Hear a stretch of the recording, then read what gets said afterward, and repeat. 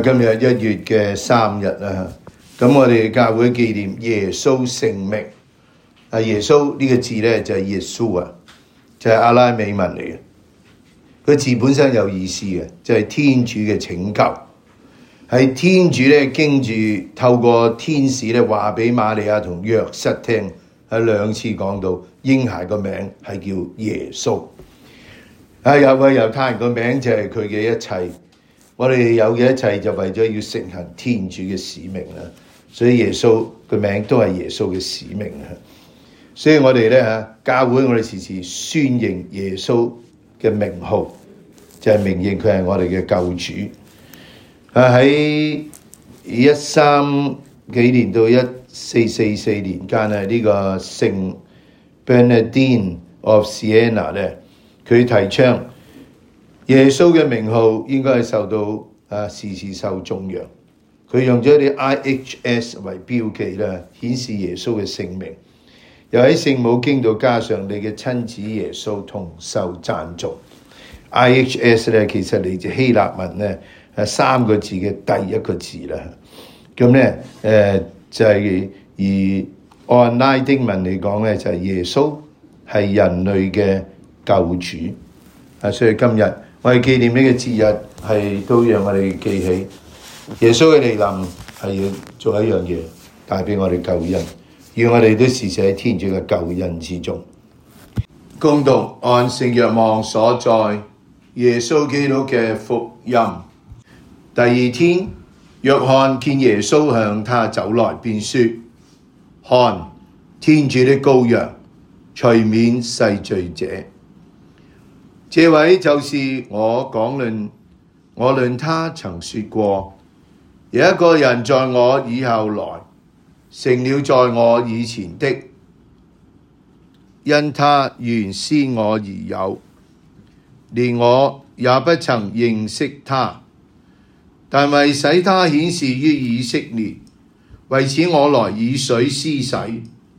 若翰又作證說：我看見聖神仿佛鴿子從天降下，停在他身上。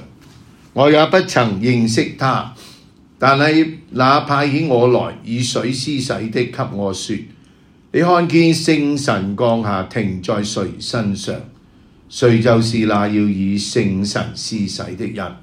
我看見了，我便作證，他就是天主子。基督嘅福音。今日我第2次講呢個道理啦。咁好發覺咧人咧如果要知道上天嘅事，好似若翰洗者咧，佢點能夠知道嗰個係？雖然佢識得耶穌啦，但係佢點能夠指出耶穌嘅身份？佢係除免世罪嘅天主羔羊咧，係靠聖神。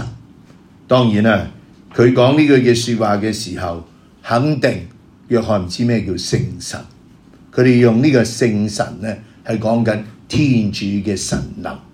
係耶穌後來話俾我哋聽有聖神啊，其實都係講緊天主嘅神能，唔係一個空泛嘅神能，係天主嘅第3位。但係呢度咧，若望係咁寫啦。咁佢好清楚講咗，耶穌如果佢係真係天主，唔係淨係佢見到呢個人，佢見到耶穌有個天主性，呢個天主性一早喺度，佢一早係天主啦，只不過進入人類嘅後過佢啫。